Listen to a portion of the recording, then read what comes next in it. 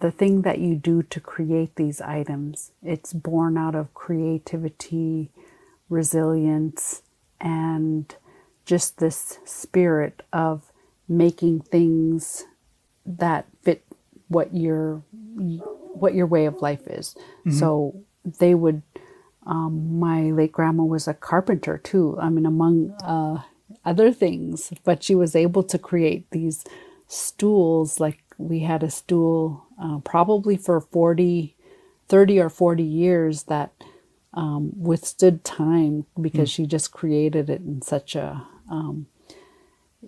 that it held up. And so creating these little Barbies, and it's just a reflection of that, I think, and it makes me feel connected to my late grandma. And I think it makes other people feel so special that there's something that reflects who they are. And I just love being able to create that and helping people to, have that connection, whether they're an adult or it's something that they could share with their kids and create for their kids.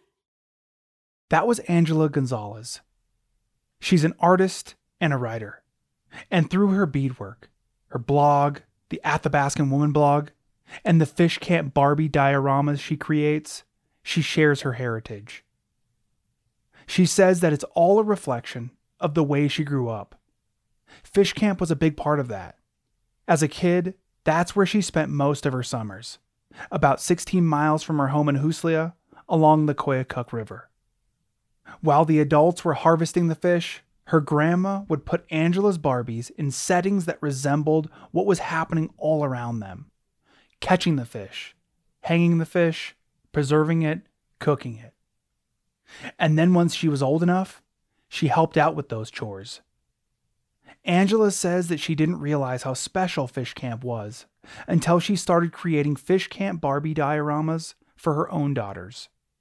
It was a way to share her life with them and to teach them how to be proud of who they are. From her time at Fish Camp, Angela also learned the importance of work. That if you want to succeed, then you need to work. Today, this manifests itself in her beading. It's easy for her to sit down for a few hours and focus on a project. She's beaded earrings, pins, the top of gloves, slippers, coasters.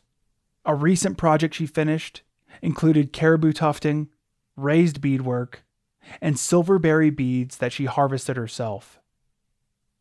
She says she's inspired by the beadwork of her late grandmas and her aunts, their color choices, designs, and techniques. She likes to think about the stories and the experiences that led them to create their art. So here she is, Angela Gonzalez. Welcome to Chattermarks, a podcast of the Anchorage Museum, dedicated to exploring Alaska and the circumpolar north through the creative and critical thinking of ideas, past, present, and future. My name is Cody Liska, and I'll be your host.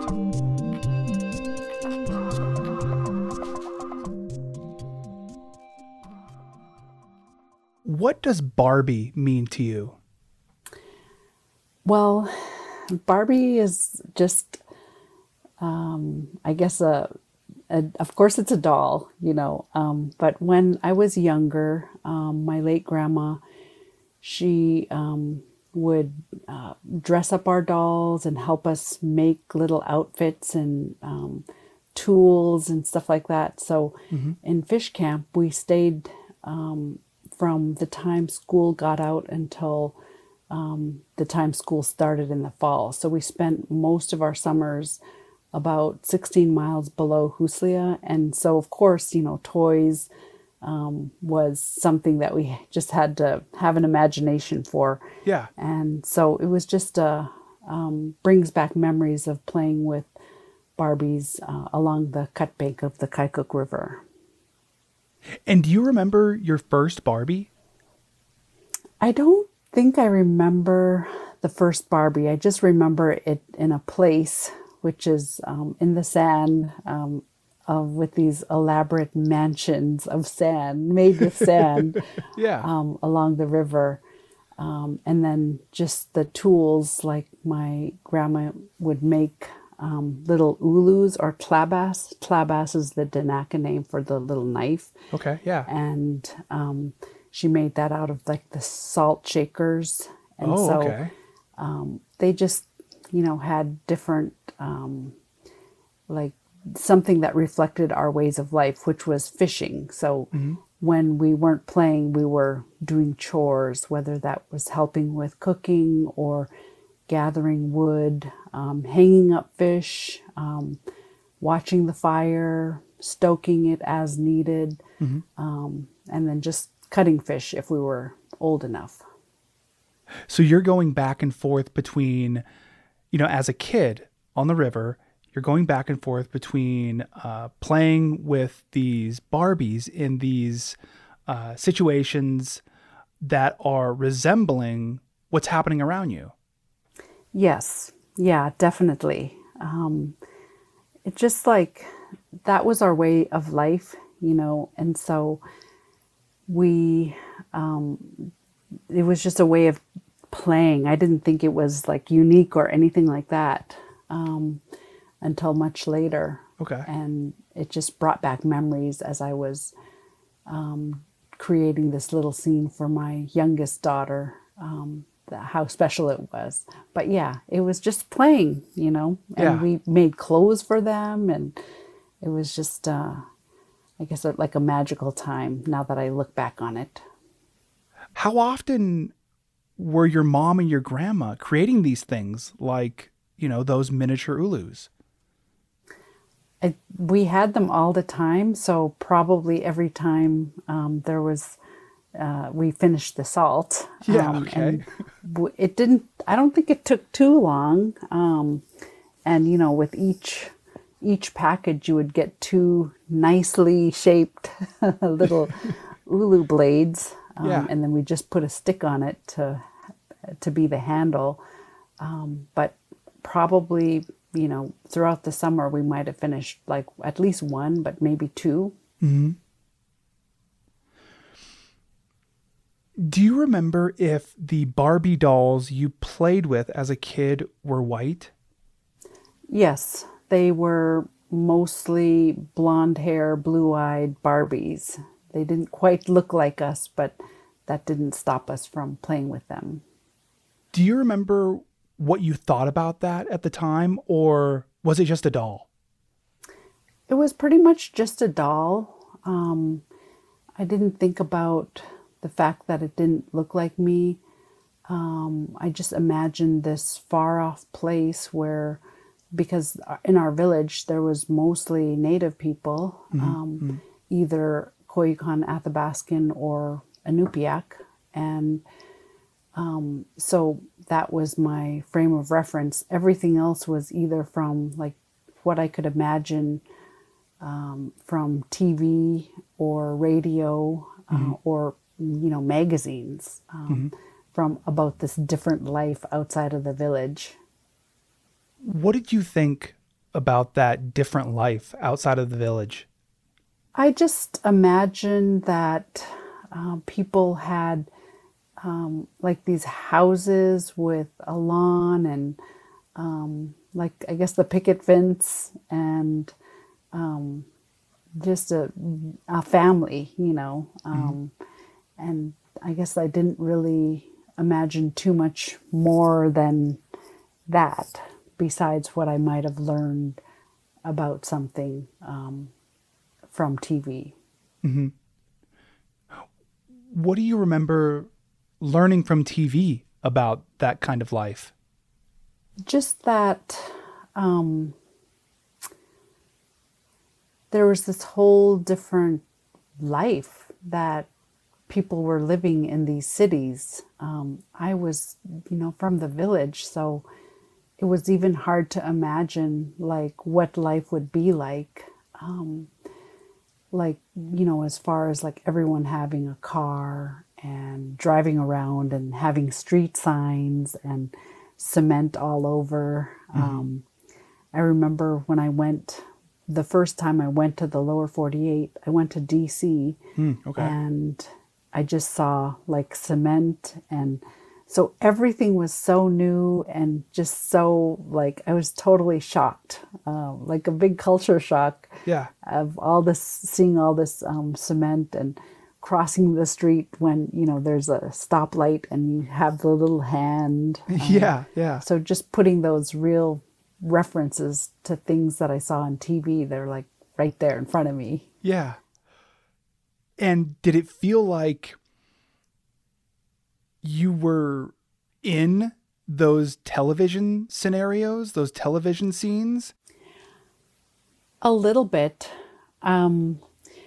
Like I just remember like green grass, that's a big thing that was often showed on TV. And so people with lawns, I just thought that was like so interesting. And I thought it was so cool. Like, they would show picnics, people having picnics on their lawn or in a park, Yeah. So when I got to see those places in real life, I thought it was really cool. Why do you think green grass, you mentioned green grass, and that's something that you really recognized when you were in DC, and also concrete. Why do you think that those two things really stuck out to you? I think that it's just such a something that you saw on TV regularly. Okay.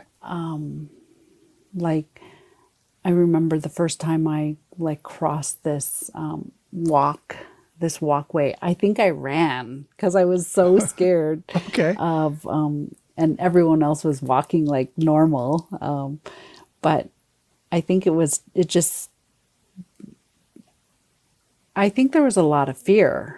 Okay. Because I didn't know like if cars would stop. And but once I got used to it, of course it was like normal, like it's no big deal. Yeah. But coming from the village, it's like, when you're going to this totally new situation and place, it's just hard to imagine. Like, I don't know, that fear. I just remember running. Yeah. Were you running from whatever it was, the cars possibly, or were you running to? I think I was running because I didn't know like how much time it would take to run across.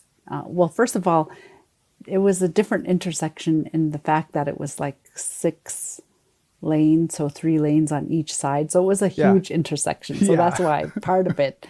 But yeah, it was like my first time crossing an intersection like that. And so I think I was running to the other side and not knowing if I had enough time to cross. I wonder if you've had a visitor, maybe you hosted somebody in Huslia that had a similar reaction to Huslia as you did to DC. Oh, yeah. Like the opposite culture shock? Probably. Yeah. I've brought friends to Huslia and Bettles, because we used to live in Bettles, which is north of Huslia on the Koyukuk River. Okay. And they were just like shocked about like how we lived, that there was no, there was dirt roads mainly. And then coming in on a small plane, that was just so scary for them. Okay. And that was a way of life for us, in Alaska. Yeah. Like a 9-seater or sometimes a 6-seater, sometimes an 18-seater. Yeah. But yeah, and the food. I think that was a total culture shock for my friends who visited. They just, I think some of it was like shocking, and thankfully they were open. But one time we had muskrat soup, and that was just something normal that my late grandma cooked, Mm-hmm. And so they were just really not, it was kind of like for them. But to, I guess, to her credit, she tried it and it wasn't as bad as she imagined, I guess. Okay. But it was just like a normal thing for us, like soup, Yeah. Yeah. I wonder, what did you show them, your visitors? What did that trip look like for them? In your mind, you're showing them your home community. You're showing them Huslia, and I would assume you want them to have this full picture of where you grew up. Yes. When I went away to college at the University of Tulsa in Oklahoma, a couple of my friends came back and visited at different times. But so for this time, I would try to explain what life was like. And they were always curious. Lots of people were curious about how I was raised, and I would talk about things. And it was just such a, like you and I could probably have that same conversation of you growing up in, maybe the city, and then I'm growing up in the village, about our different lifestyles. You would be curious, So Yeah. They asked me a lot of questions. And so I think that curiosity brought them to Alaska. They wanted to see, and probably some of their perceptions of Alaska in general, of this beautiful place where we have the tallest mountain. And they wanted to see that too. But they were able to come to the village and just get a real life experience of what it was like, the food, and then traveling by four-wheeler, traveling by boat. My friend Chris, she met us in Bettles, and then my family was already going down to Huslia by boat. So we took a long boat ride, and that was how we spent a lot of the trip. But I think she was really curious about all the stories that I told about what it was like to grow up and live in Alaska and in the village. Do you remember the stories that you would tell them? I think mainly like the food, I would try to explain because I missed the food, the native food, like moose soup, dry meat, crackers. So I think that was one of the things that people were curious about. Sometimes I was fortunate to be able to bring some dried moose meat down with me, and they got to sample some.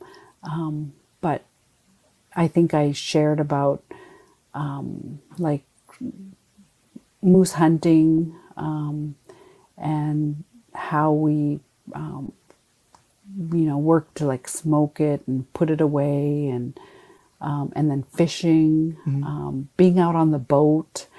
And I remember talking about winter and answering questions about the darkness and how dark we were, and then just about clearing up misperceptions they might have about, thinking that everyone in Alaska were Eskimos. Okay.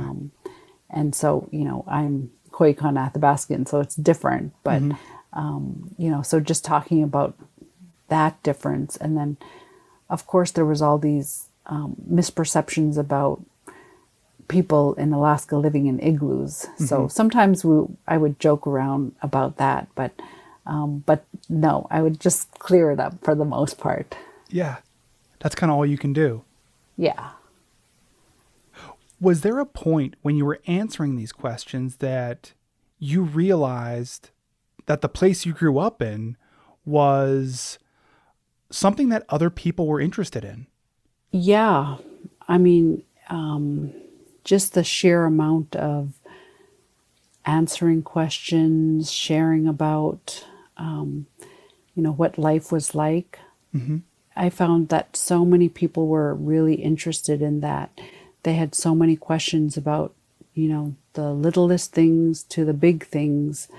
I didn't know all the answers. I was a teenager when I left to go to school, and it's not like I'm an adult now, so I might know a little bit more information, but it's not like I'm an expert on our ways of life, just my experience. But even my experience of living in Fish Camp was so interesting to people, and people, want that, I guess, that experience and want to see what that lifestyle is like. So I found myself explaining a lot over the years about that, and then clearing up any stereotypes that people had about Alaska Native people or Koyukuk Athabascan people or people from rural Alaska.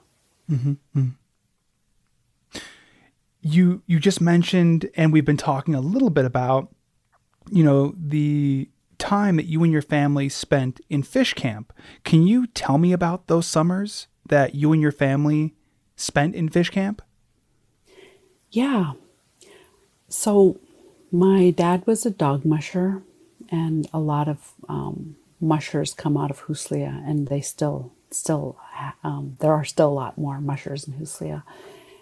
But we're a dog mushing family, and one of the things that we fed the dogs was fish. So in addition to eating our fish, we had eating fish, and then we had dog fish. And so we had that, I guess, pressure or need to go fishing. So we would put in our fish nets. The adults, it was multi-family. So like my cousins would be there, maybe not all summer. My parents were there for most of the summer, along with my late grandma, but we would have like extended family come and go throughout the summer. And they would fish, hang out, and then help. Like everyone had a role, from the youngest to the oldest. And so it was just a life centered around fishing, from the time we got up all the way until the time we went to sleep. I think they checked the fish net like twice a day, and we would get a lot of fish. So the older kids and the adults would check the net, come back, and then I think they ate breakfast, and that was part of it. My grandma would start breakfast, and we would help start the fire. And then the adults and older kids would come back with the fish, and then they would eat, and then we would start cutting the fish. And so they would just start slicing, and I think we had like maybe 3 or 4 fish cutting tables. And so that's what they did all morning. And then we just, kind of like ran errands, got wood. That was a big thing, like every day. And every day we would have to go farther and farther, because we did that all summer. Yeah. Getting driftwood, which was, kind of nice if it washed up, but we'd have to go like deeper into the woods. So we would do that. And then it would be time to maybe rest a little bit after that big rush. Sometimes if it was like a nice sunny hot day, which we'd had a lot of those in interior Alaska, we would be able to go swimming, and then later in the afternoon the cycle would start again with checking the net again, and then we'd cut more fish, and then smoke them and keep them smoked. And then when they dried, because we had like a smokehouse where we had our eating fish, and then some were outside on little fish racks outside of the smokehouse, and then along the banks we had 2 fish racks mainly for the dogfish, and we would dry those, and one of our roles, or I guess chores, was to flip them over so like the bugs wouldn't have the maggots wouldn't be growing too much, and then we would keep the smoke on it. And so that's what kept the bugs away. Yeah. And then once we finished drying like the dogfish, it would take a few days, maybe a week. And then we would package them up. And my dad rigged up this like little, it was kind of like I call it a box, but it was more like a, something with 4 pegs where they could, put a stack of fish into it, and then we would tie ropes around it. So it was just like a system to package that up, and then we would either box it or, mainly box it, but put it in stacks in the back of the smokehouse. And then at the end of the summer, we would bring that back up to to our house in Huslia. So yeah, we spent, I feel like we worked a lot. Yeah. We did work a lot. So it's all about working and working together. And we, sometimes hear stories. And it was a lot of fun. Like my late grandma made it fun, just so we wouldn't get bored, I'm sure. And then my mom and other aunties made it fun. We would have well-worn comic books, like Archie comic books. And so at least everyone who was able to read them all, maybe more than once. And then when we went to town, we would trade, with our relatives and friends in the village. And then we also had like little things, other things to do sometimes, not all the time, but I remember having an embroidery kit. So just things that I'm sure my mom would like get us started and help us, but just to distract us and,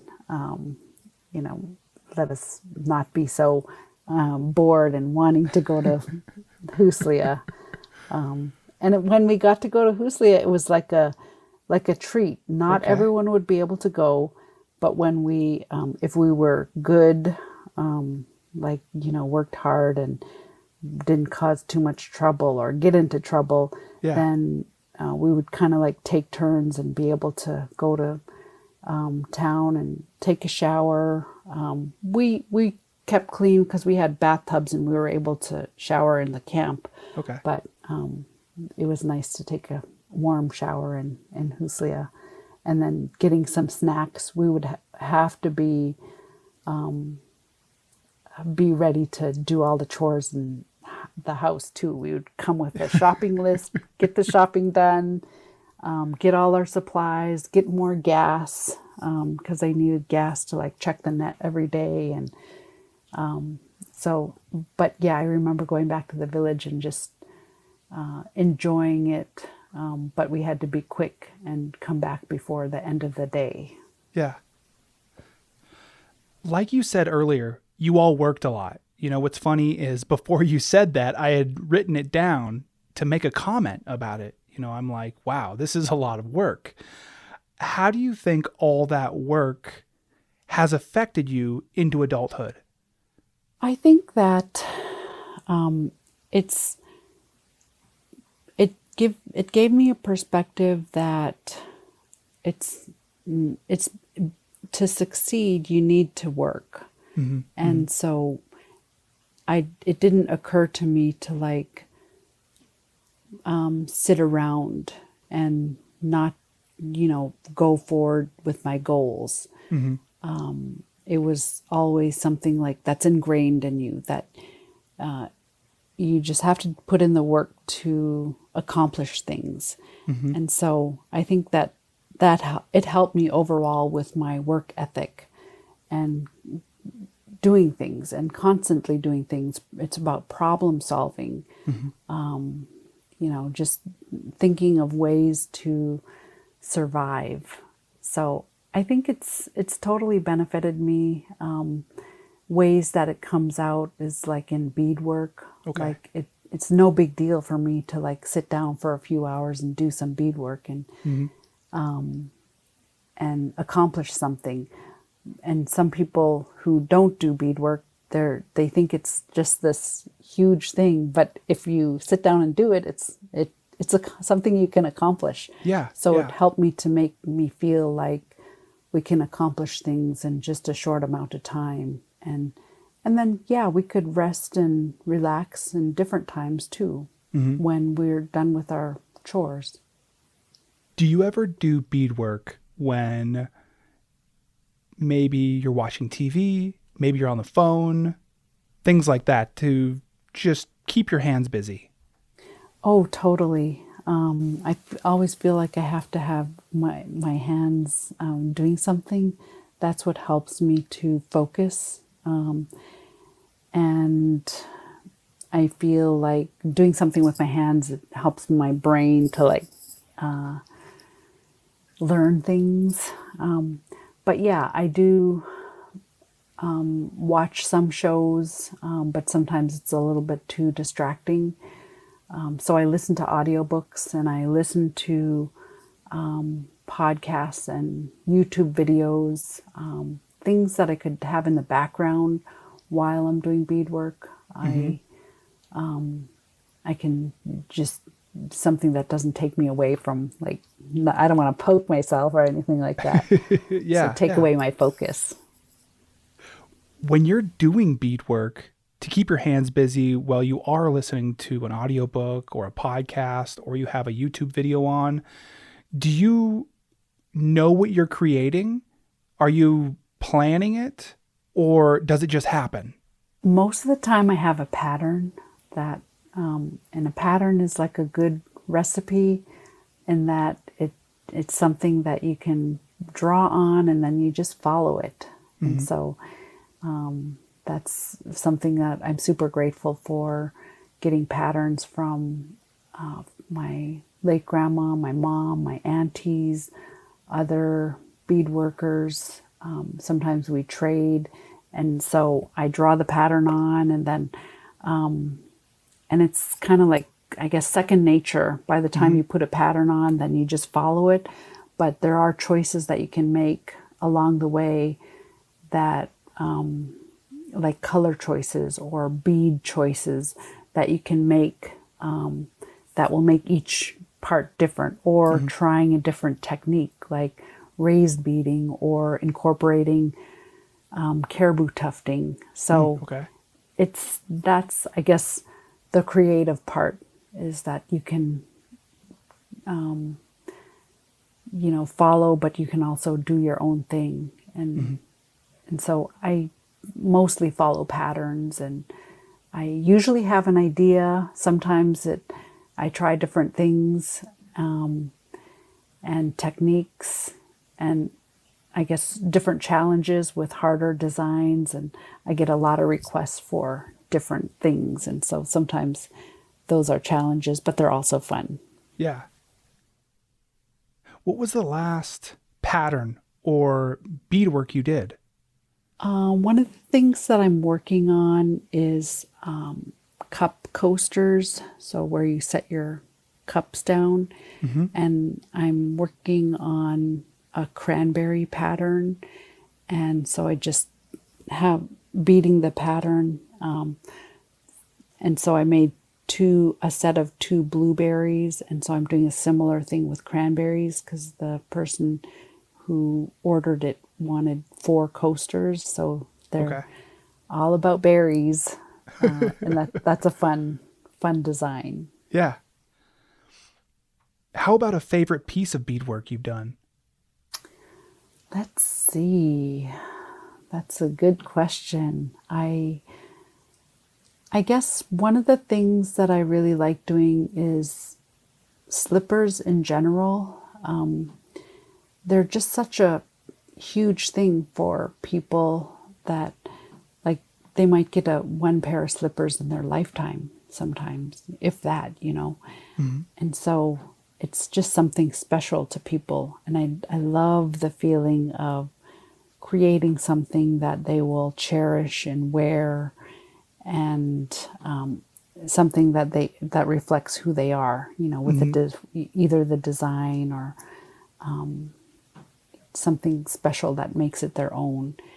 So I guess I just like creating things that people will love and appreciate and makes them feel special for having this beadwork item. Yeah. Whether it's a pair of slippers or earrings or a necklace or anything like that. One huge project that I finished recently was like a collar for my oldest daughter. Okay. And it had beadwork and caribou tufting, raised beadwork. And it was, I also put like silverberry beads that I harvested and created. I incorporated those in the design.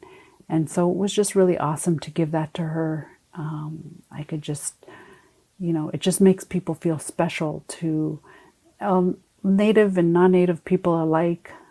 They really enjoy it.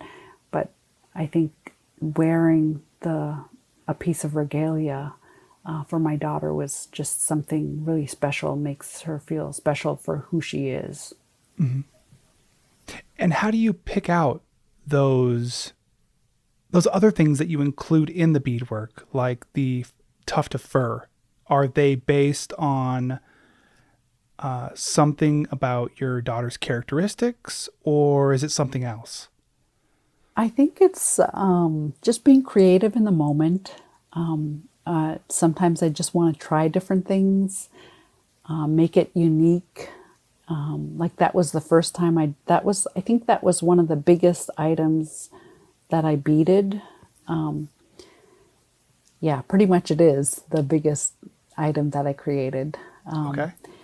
And like I learned how to do caribou tufting at the March of 2023. So I've just been slowly trying different projects with that. Mm-hmm. And so I knew I wanted to incorporate that. And then the silverberry beads were something that I have wanted to use, and I do use it in different projects.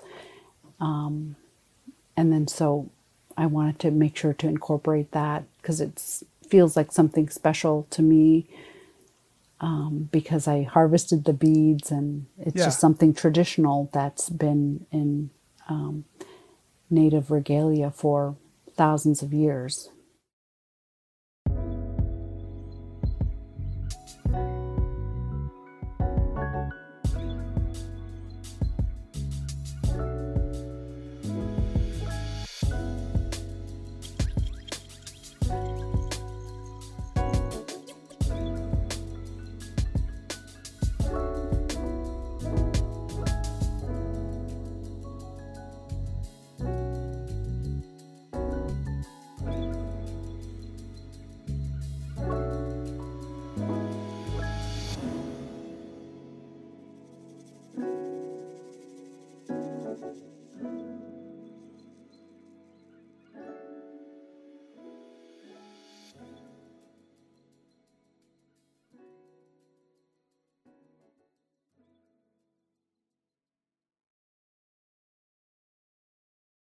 Do you ever study or consider the beadwork of your elders? Yes, definitely. I get inspiration from my late grandmas and aunties, their beadwork, and I look at beadwork that I see in either pictures or museums. I just like looking at the color choices and their designs and how I just imagine the ways that they were inspired to create different items and their techniques. I think about that. Sometimes it's not always apparent, the way they did things until you kind of deconstruct something. I like deconstructing old beadwork. If it's falling apart, I'll look in how it was created, maybe how they did their stitching, and then kind of maybe make a pattern out of their work. That's how I created gloves. We sew gloves together with a beaded glove top and then it has fur around the edging. So I haven't had a chance to sit down and make those with my family in Huslia. So deconstructing what was an old pair was one way that I kind of learned about how they did it, and I made a pattern out of their creation. And when you're deconstructing these pieces of beadwork, are you actively thinking about the story behind it, or are you discovering the story behind it? I think it's kind of discovering.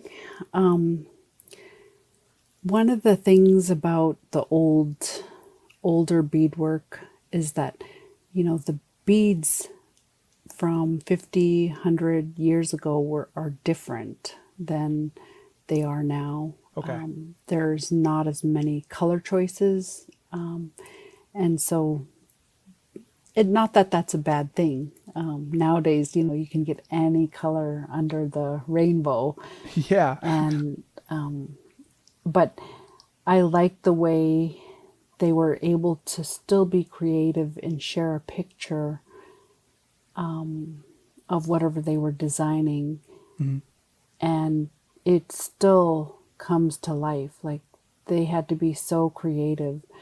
And then I also hear stories about older regalia when they just didn't throw things away. They, like, beads were so precious back then. And I can totally take it for granted nowadays with all the choices that we have for beads and just the quantity that we're able to buy, on the internet.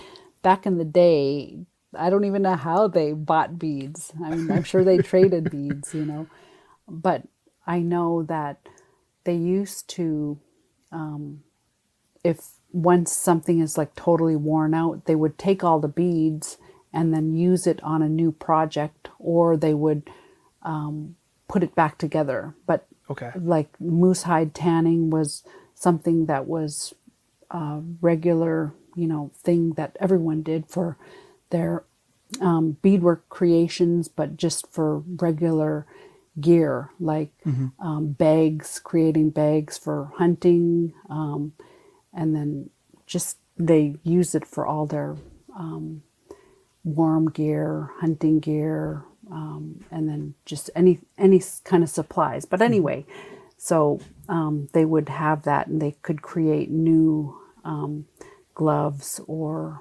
slippers or anything like that they needed. But they would, I think about that a lot, like how precious those beads were, and that they would take them all apart. They would take their beadwork apart and then recreate something new with the same beads. Something that I think I just inevitably do when I go to a museum, for example, and I see something that is an article of clothing or maybe a satchel or something like that belonged to someone so long ago, is, I think about how I interact with my favorite articles of clothing or, a backpack that I really trust. And I think, this was their version of that, and it had a life.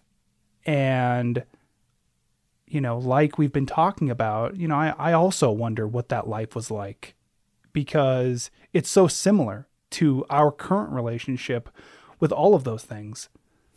Yes, definitely. I have similar thoughts as I look at these precious items of my ancestors, because a lot of the museums in Alaska, especially around Fairbanks and then down here, they have collections directly from my ancestors.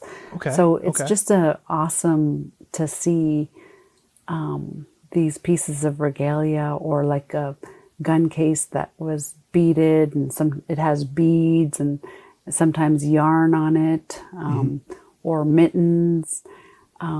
Yes, they were totally built for the area. Like even nowadays in Huslia, a lot of people create warm boots, yarn socks, and then like hats, fur hats from Huslia are really well known to be like really warm and something that people rely on to survive. So yes, I imagine a lot of those pieces.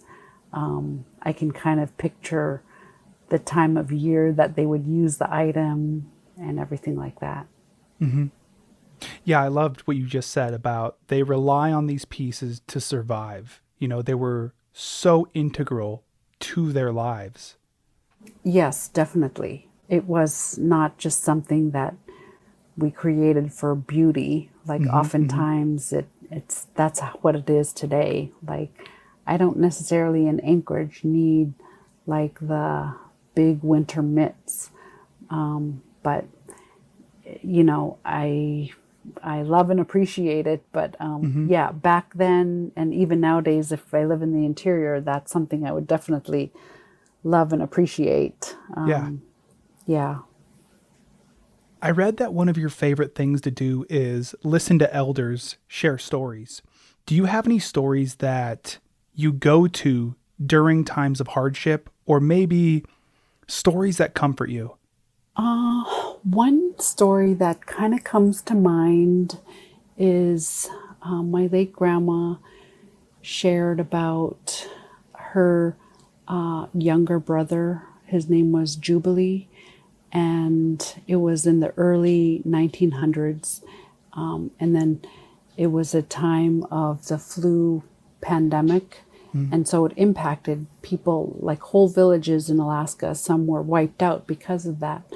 But a lot of people in the villages, and mainly back then it was also camps, Okay. And so even a whole camp was like knocked out because of coming into contact and contracting flu. And so one story that she shared was when her and her late brother, they were sick, but they weren't sick enough to help other people. So someone was able to cook soup, and maybe it was them, but they would bring soup around to the different houses and make sure people ate that soup with the tolith, which is the broth that helped them to get better. Okay. But I think about these kids that, like, I don't know how old they were, but I think they were like, maybe between 6 and 10 years old, helping a village to survive. And that really wasn't that long time ago, and then it kind of, I think about that story sometimes about survival and hunger. There was lots of days. She didn't tell me too much about starvation, but starvation was a real thing that would happen, during certain times of the year, or if they had some type of hardship or didn't have luck hunting or gathering. And, that was a real life experience, and probably still is, for people who are having a hard time being able to afford food nowadays. But yeah, that story comes to mind, especially when we had this COVID pandemic about, survival and helping each other and just the resilience that they help people to survive. And I don't know if he died of the flu, but he didn't live into adulthood. Lots of kids died of childhood common diseases in the villages that were brought in, like mumps or, just, I don't know what, the scarlet fever, Okay. Lots of people died off that way and as children. What's it like when you're sitting there, or maybe thinking about when you were sitting there listening to these stories when you were a kid, and you're listening to an elder tell them? My late grandma would share stories, and she was so creative. She had an amazing sense of humor. And so she would, keep us interested. And like each time she told a story, there would be something new. Even though it's the same base story, it would, we'd always learn or be able to laugh about something new because she had such an amazing sense of humor, but also she was a storyteller. And that's just a tradition, oral history and storytelling was just a total way of life. Anyway, as an adult now, I realize how important that was. She would share different lessons each time, and sometimes they would be without us knowing it. They would be targeted on something that we might have a lesson that we had to learn. Whether it was sharing or listening to your parents, or not doing something dangerous. She would share that specific story as a lesson. Yeah. And then as we got older, the stories would change and they would get a little bit more complicated. So, you would learn something new or something at a higher level that you kind of have a deeper understanding for. And so, yeah, it was just a special, really special, especially now that a lot of elders have passed on, that you were able to listen to stories. Mm-hmm. Mm-hmm. Something I keep thinking is how conducive your time at Fish Camp as a kid was to all of this. Telling stories, your beadwork, the dioramas you create now with Barbie, Fish Camp Barbie, all of that art. Yeah, it's a total reflection of the way I grew up.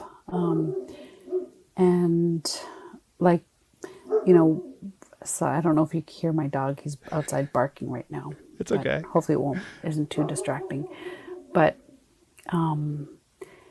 not only the specific type of creation, I would say, but what's the thing that you do to create these items. It's born out of creativity, resilience, and just this spirit of making things that fit what your way of life is. Mm-hmm. So they would, my late grandma was a carpenter too. Among other things, but she was able to create these stools. We had a stool probably for 30 or 40 years that withstood time because she just created it in such a, that it held up. And so creating these little Barbies, and it's just a reflection of that, I think. And it makes me feel connected to my late grandma. Mm-hmm. And I think it makes other people feel so special that there's something that reflects who they are. And I just love being able to create that and helping people to, have that connection, whether they're an adult or it's something that they could share with their kids and create for their kids. But a lot of people have shared with me how special it is to see that and see their way of life reflected, even though they might be from a different culture, from Alaska or Canada or lower 48 tribes. Mm-hmm. And it just makes them, they've told me that it's healing. And that's just I'm just blown away by that, because yeah, that's great. I just created something that was special to me, and it turns out it just hits a chord with people, healing their inner child to see something that reflects who they are. Mm-hmm. As your dogs were just barking, I immediately remembered how you grew up in a dog mushing family. And is there some connection with, you owning dogs currently and also having grown up with dogs? Yeah, I feel comfortable around dogs. So it's natural that I feel like I would have a dog as an adult. But I love connecting to animals. And I just have that, I guess, ingrained relationship and comfort of being around dogs and being able to like train them. Not that I'm, haven't, not that I'm any good at it. But yeah, there's definitely a comfort, and that dog mushing is really special to me. And I love seeing dog mushing flourish in Alaska and around the state. And I do, side note, I'm working on a dog mushing Barbie. And so my daughters and we have the sled, we started on it, and then we have the little dogs that we created. We're going to make little harnesses. But it's just something that we're doing, and I just love dog mushing. Do you have any stories about dogs, or maybe a dog that is from your childhood or maybe even adulthood? One funny story, I guess, is when we were in Bettles, we would sometimes, like my dad would take out maybe 2 teams and be training 2 teams at a time. And so we would follow him. And one time my cousin Michelle and I, we were driving that second team, and then we were following my dad, and he's like off and like disappeared. And so we'd have to, and the dogs knew where to go. But one time I was like dragging for, it seems like half a mile, but my cousin Michelle had to stop, and then I had to get up and run, and then, get back on the sled. But that was just a super hilarious memory that I had of dragging on the sled. You really have to be in control and hang on. I bet, yeah. Otherwise, you would have to like walk a long way to catch up your team. Thankfully, she was riding with me, and she was able to stop the sled and wait for me to catch up. But it's not like a snow machine where you stop and go. They have to wait for you. Yeah.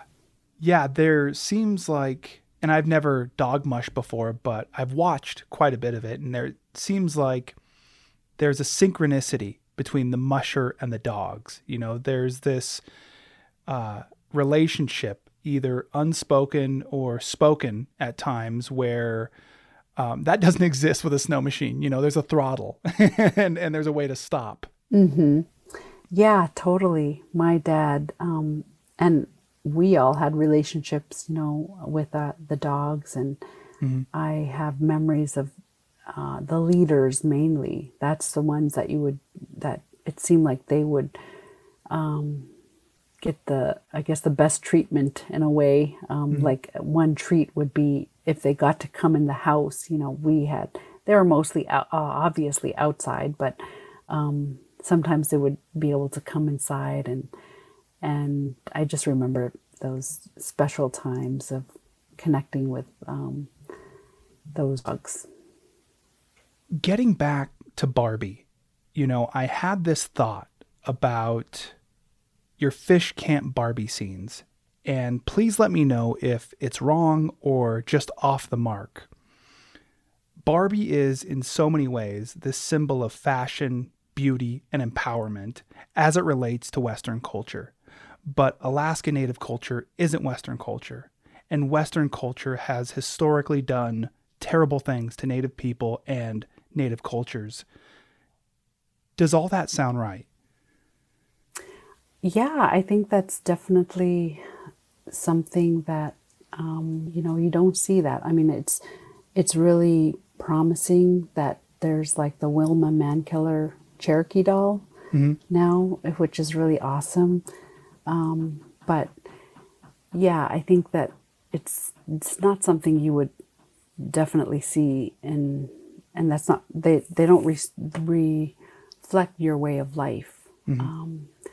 and it's very specific. I get that, like Alaska Native life is totally different than even some of the tribes. I mean, it is different, way different than the tribes in the lower 48 or the Native people in Canada, Okay. And so it's hard to like pick one. What are you going to do? That there's so many, over 500 different tribes to choose from. So of course it's a challenge, but so you just have to create it yourself. So as you were just saying, Barbies have become more diverse. This includes Asian Barbies, Black Barbies, and Native American Barbies. But personally, where do you draw the line between cultural appropriation and representation?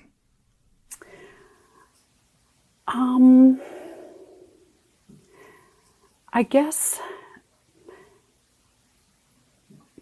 I kind of I think there's a good way to do things and collaborate with Native people and getting, creating something that more people can get their hands on and love and appreciate and find themselves reflected. But there's so many cultural appropriation examples. It's just ingrained in and Western culture is, stealing ideas and making things and making money off of Native people and our arts and our creations, our, patterns, designs. Unfortunately, it's just such a huge thing. It's just really sad to see that people taking advantage of that. So I guess I just try to create things and put it out into the world to continue to show that our way of life exists, and I also encourage people to support Native artists. And so I'm always, people will come to me, where can I get, this gloves, or where can I find someone to repair these slippers? Then I'm always referring them to Native artists, and also encouraging them not to steal ideas. And then it's not hard to learn about cultural appropriation. It's just a Google search, and people just don't understand that. So it's just a constant battle, I feel, of educating people, and it just gets exhausting to educate people sometimes. There was a teacher from a rural village who is non-native, and it's one of the people who come up to Alaska after they earn their degree, and then they come to Alaska to get the experience and the job. Okay. And then so she lived in a village, and then she learned about beading, and then she moved out of the village, and then she created an account that was Athabascan beading, and people shot her down so fast, because that's just not appropriate to sell beadwork, even though you might have learned, which is something special, that she must have had a special connection with people for them to teach her. But yeah, it's unfortunate how people will use our techniques and ideas and for personal gain. Do you think Fish Camp Barbie can be a way to introduce Alaska Native culture to people unfamiliar with it? Yes, definitely. It's a big door that open for a conversation where, I can share about what life was like growing up in fish camp, and these different tools and all the things that we do with them, whether it's cutting fish or, talking about cutting up moose meat or cutting strips of dry meat. And then, that might go on to different conversations about the different way of life that we have, and helping people to understand what they might not have understood before and why things are important to us. And just getting a glimpse, I guess, of into the lives of people who they might have had stereotypes about, whether it's like being an alcoholic, that's a common stereotype, or a number of different, or being a criminal, or being homeless, those different perceptions that they might have just because they haven't thought about it. It hasn't been in their world. So seeing something different spurs them to be curious about it. And that's something that I found that, and then even seeing like the popularity of the Fish Camp Barbie has made them like dig deep and like read some of the comments and understand that their worldview might not be, I guess, so knowledgeable about things that they have perceptions about, and then they see what it means to other people of how important it is to have representation, and they might gain a respect for that, realizing how important representation is. Yeah. What does it mean for you to use Barbie so that she represents Alaska Native subsistence and lifeways? I think that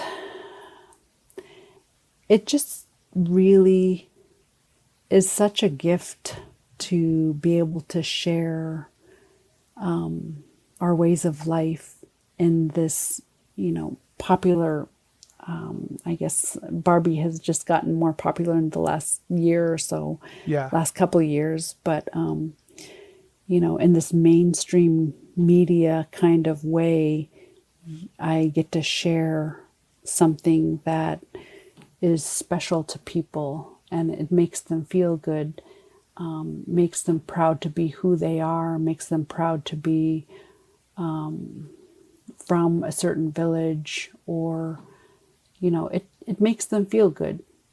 And sometimes to see that themselves represented, they might not feel good about themselves if they just see how Barbie is now and living in this imaginary city, and having this totally different experience, and it might not make you feel special because that's totally not your experience. You're used to, a four-wheeler instead of a Corvette car with the, top down and stuff like that. Yeah.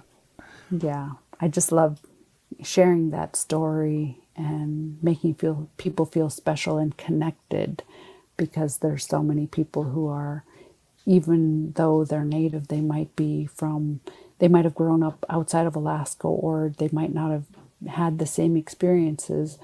And so I feel super grateful to be able to help them reconnect to their culture and be curious to learn about who they are and make them feel a connection. I get a lot of questions about just how to do things, how to create things, how to repair beadwork. But for people who are, not as connected, they just love and appreciate even a simple YouTube tutorial about how to do beaded edging. They super appreciate that. And that's why I continue to share our culture. Have you seen or heard any stories about the positive repercussions Fish Camp Barbie has had on maybe Native youth? I think the main, example is, of course, myself, because I was once a Native youth, and this experience started when I was young, and my grandma made me feel special and be proud to be someone who was from Fish Camp and from the village, and to be Native. And it wasn't popular to be Native like 40, 50 years ago. And so that memory has brought me a long way and created resilience in myself, and makes me proud to be a Koyukuk Athabascan from Huslia, and who is Alaska Native. And then, of course, I created that for my daughters, mainly the younger one. My older daughter had Barbies, but I just happened to remember and create this memory with the younger daughter, and she really loves it. And that's something that she remembers and made her feel special, and also was a way for me to share, because she grew up in Anchorage. It was a way for me to share what life was like and what camp was like, and how hard we had to work. Like, like most parents, we talk about our hard life. But yeah, I just, so I see that in them, my daughters, how they are filled up, I guess, instead of feeling disconnected and uncomfortable with who they are. I feel like they're more proud of who they are. And it's not just the Barbie, but it's also beadwork, and teaching them how to do beadwork, and sewing and everything like that, and creating things that makes them feel special. And they love doing those, learning, and, it just creates self-confidence and builds their self-esteem. Throughout this conversation, we've talked a lot about media. Overall, how do you think Alaska Native cultures are represented in the media, in like books, television shows, movies, podcasts, toys, since we're talking about Barbie? I think it's definitely getting better. I think people are getting a little bit more responsible with how they report on Native people. And that's encouraging. So I still think that the way Alaska Native people are perceived is there's room for improvement. And another thing that is a challenge is that there's less funding and, I guess, sponsorship or support for more of our stories to be told in a good way. And sometimes, it's kind of hard to like tell a story in 2 minutes. I mean, there's definitely, you have to put the work in to be able to do that. Yeah. But it's just, we need just a little bit more, because we do have so many stories to share. Like, I'm just one person, and I come from this place that represents just a small part of the whole culture and ways of life that we live throughout the whole state, because we're such a huge state, and there's so many differences, even from one village to another. And so we have a lot of stories to share, and I hope that we get more stories told about Alaska Native people, but also that I always encourage more Native people to share their stories. And there's so many different ways nowadays to share stories, whether it's writing or video or, sharing like audio or on podcasts. I just really try to support people who are wanting to share their story, and I share how I've been able to like create the blog and just ideas and ways to do it, and kind of put that tool in their hands, I guess. Well, Angela, those are all my questions. I want to thank you for talking with me about your life, your art, and your culture. Well, thank you so much for having me. It's been a lot of fun to share about Fish Camp Barbie and our ways of life. And I just really want to encourage people to continue supporting Native storytelling and to create spaces give space for people to share their stories, and because we all need our stories to be told and to just love and appreciate who we are. We totally need that. We need some healing.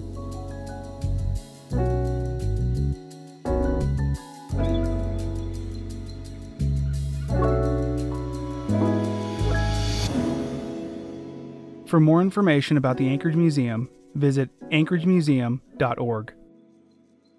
This podcast was produced by me, Cody Liska, for the Anchorage Museum, with additional help from Julie Decker. Chattermark's music is produced by Keys Open Doors.